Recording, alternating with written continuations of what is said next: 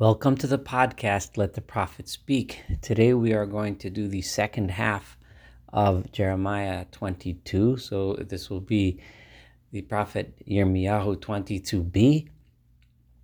This is Saul Weinreb, the host of the podcast, and welcome back. In the the first half of this chapter, we learned of Yirmiyahu's speech to the king, to the house of the king, explaining what needs to be done in order to save the kingdom for the future, establish justice, establish righteousness, establish peace, end oppression, treat the poor, treat the widow, treat the orphan, treat the stranger, treat the convert properly, and then the kingdom will be saved. Otherwise, if you stay in your fancy house and you do not treat people properly and you spill innocent blood, this kingdom will not last. That was the message of the first half. Once that message has been delivered, the result of that message is what the prophet is going to be speaking about today.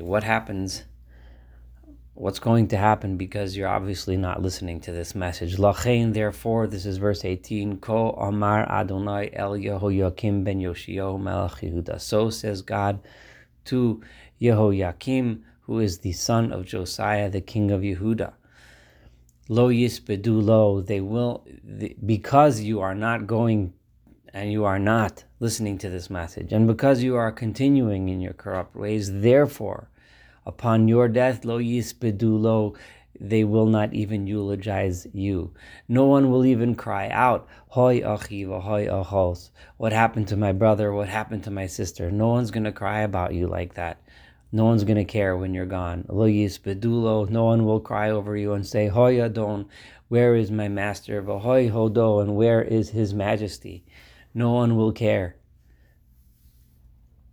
He will be gone, and that will be the end of it. Kivurat chamori kover, you will be buried like a donkey is buried, not like a king. Sachov v'hashlech, you will be pulled out dragged out of the gates of Yerushalayim, mehalol shar Yerushalayim, and thrown out upon the fields and left lying out there like an animal. Ali halavanon, go ahead. Climb upon the mountains of Lebanon, Utzaki, and cry out.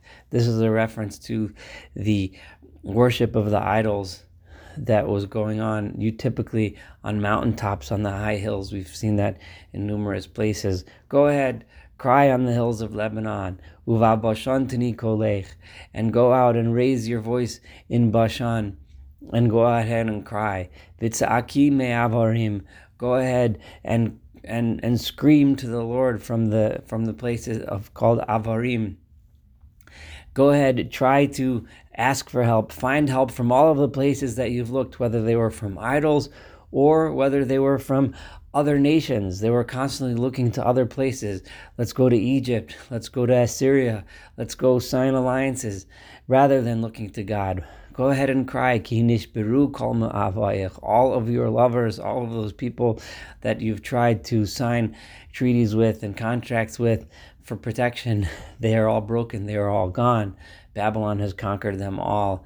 They are all gone. You cannot rely upon them. You can only rely upon God. Verse 21, Dibarti eilecha b'shal vosayach. I spoke to you, I explained this to you when you were at peace, during the times when you were not in danger. I told you then how to behave. Amarta, but then you said, Lo eshma, I will not listen. Then you didn't listen. I told you then what I wanted from you. I told you then that what I wanted was justice. What I wanted was righteousness. What I wanted was for you to care for the poor. What I wanted was honesty. I wanted kindness. I wanted empathy. But no, you did not listen. Zed darkech minu rayach. This is how you have been acting all the way back from the beginning days. Ki lo shamata b'koli, because you did not listen to me. You did not listen to what I was asking you to do, so says God. Therefore, verse 22, Kol ro'ayech, Because you did not look to me, you did not listen to me, but rather you looked to everything else and everywhere else for help. All of those of your shepherds, all of those people you look to for leadership, all of those nations that you thought were powerful and could protect you, tir'eh ruach, they will be devoured by the wind. They will be destroyed by nothing, because they will be wiped out as well. As we know from history, all of those kingdoms were wiped out from the kingdom of Babylon. Eventually the kingdom of Babylon was also wiped out. None of those physical sources and symbols of power in the world ever mean anything. They're not forever. They're gone when God decides them to be gone. Only God remains the whole time. U'mahavayich, and those that have loved you. In other words, when you had those meetings with those other kings, and you signed all these treaties and agreements, they're also going to end up going into captivity. At that point, then you will feel the shame and the embarrassment because of all of the evil that you have done. In the end, it will be the result. Your humiliation will come as a result of what you've done wrong, and nothing else will save you.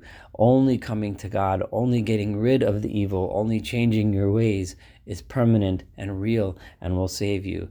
Yoshavt Balvanon, she who lives in Lebanon, Mikunant Arozim, she who lives surrounded in, and I saw the translation, nestled among the cedars, nestled, because it's the language of Mikunant is from the root of a kan, which is a nest.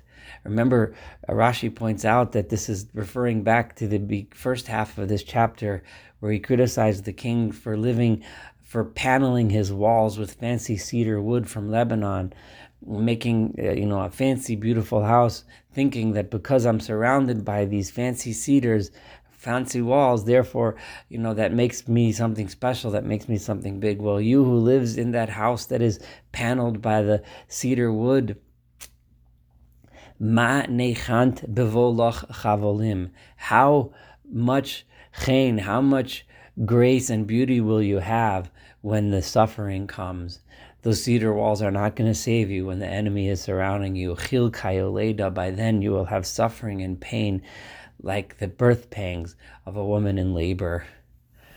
The image of a pain of a woman in childbirth is a common image used by the prophets to describe extreme pain, because it is something that everyone and anyone, whether they had lived through a war or famine or plague or whatever, even people that have lived through supposedly good times, know, at least whether they're a woman and they've experienced it, or at least they know from experience that they've seen it or heard it, they understand that as an image of real terrible pain. It's an image that everyone can grasp.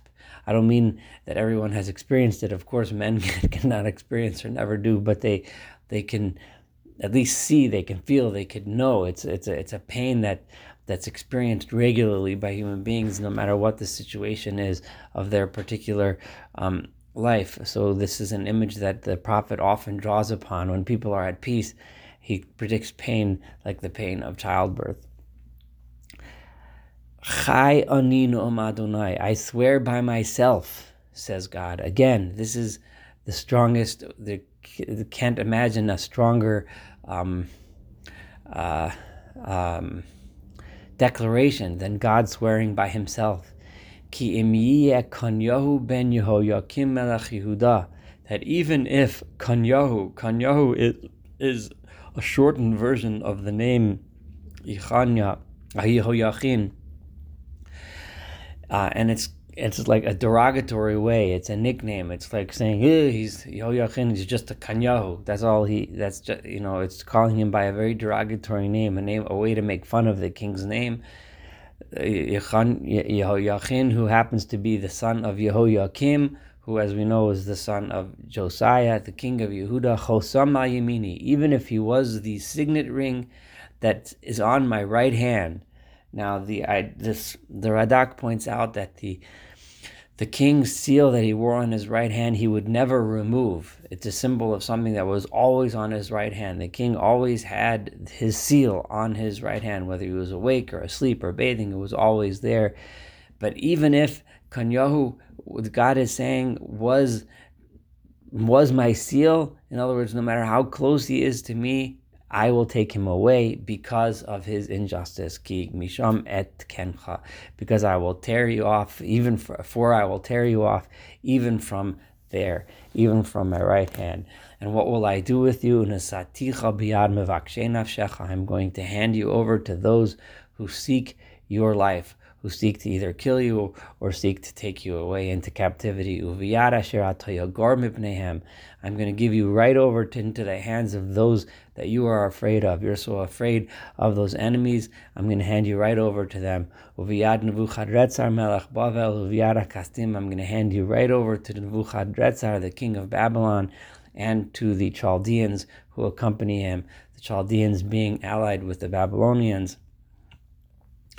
I'm going to hand you right over to the enemies. Verse 26, Veheitalti otcha v'et imcha, and I'm going to throw you out of this Jerusalem, you and your mother, Asher yiladatcha, the woman who, the royal mother who gave birth to you. Allah eretz acheres, I'm going to throw you out and throw you right out onto another land, Asher lo yiladtem sham, a land which you were not born there, v'sham tamusu, and there you will meet your death. And to the land where you are so arrogant and haughty to think that you're going to come back. You think because as the commentaries point out, all of those false prophets who are walking around saying, oh, don't worry, nothing's going to happen, and if you do go to Babylon, don't worry, you'll come back. And the arrogance with which you think that you're going to come back without having to do any work, without having to change your ways, without having to be righteous, without having to act properly, you still think you're going to come back. And you're so arrogant to think that just because you're the king, you're going to come back. No, Shama lo yashuvu, you will never come back to this land. Ha'etzev nivzeh, this is like a rhetorical question here. Etzev is translated by the Radak as a idol. And when a country is attacked and conquered in those days, the Etzev, the idol, its god, would of course be one of the first items to be smashed by the attackers to show that our God is stronger than your God.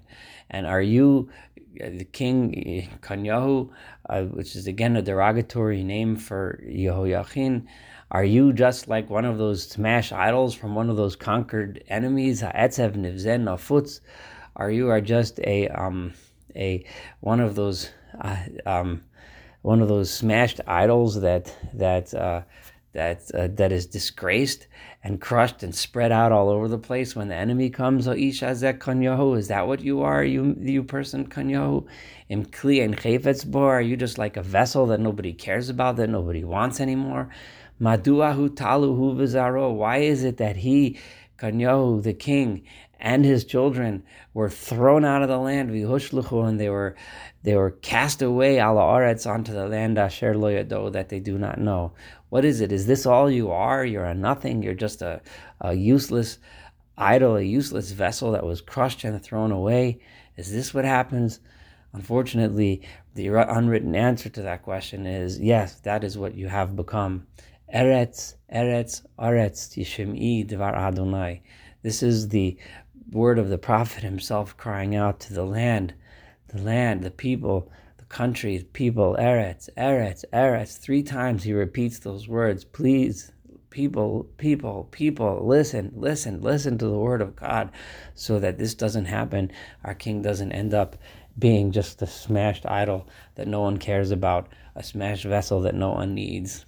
Ko amar Adonai, so says God, Kitvu et ish hazeh ariri, write off this man as a man without children. The idea being that this king will be the end of the line. This king will be the end of the dynasty of David. He is ariri, he is childless, because the lineage of the kingdom of David is going to end with him. Gever lo yitzlach b'yamav, he is a man that will not be successful at all in his day. Why? Ki lo yitzlach mizaro. None of his offspring will be successful to continue the dynasty of David. Ish yoshev al kisei David. None will be a man who can sit upon the throne the lofty and important throne of David, Umoshel Od Yehuda. None of them will ever rule again in Yehuda. It will not be coming from Kanyahu, which was the derogatory name for Yehoiachin. This concludes chapter 22.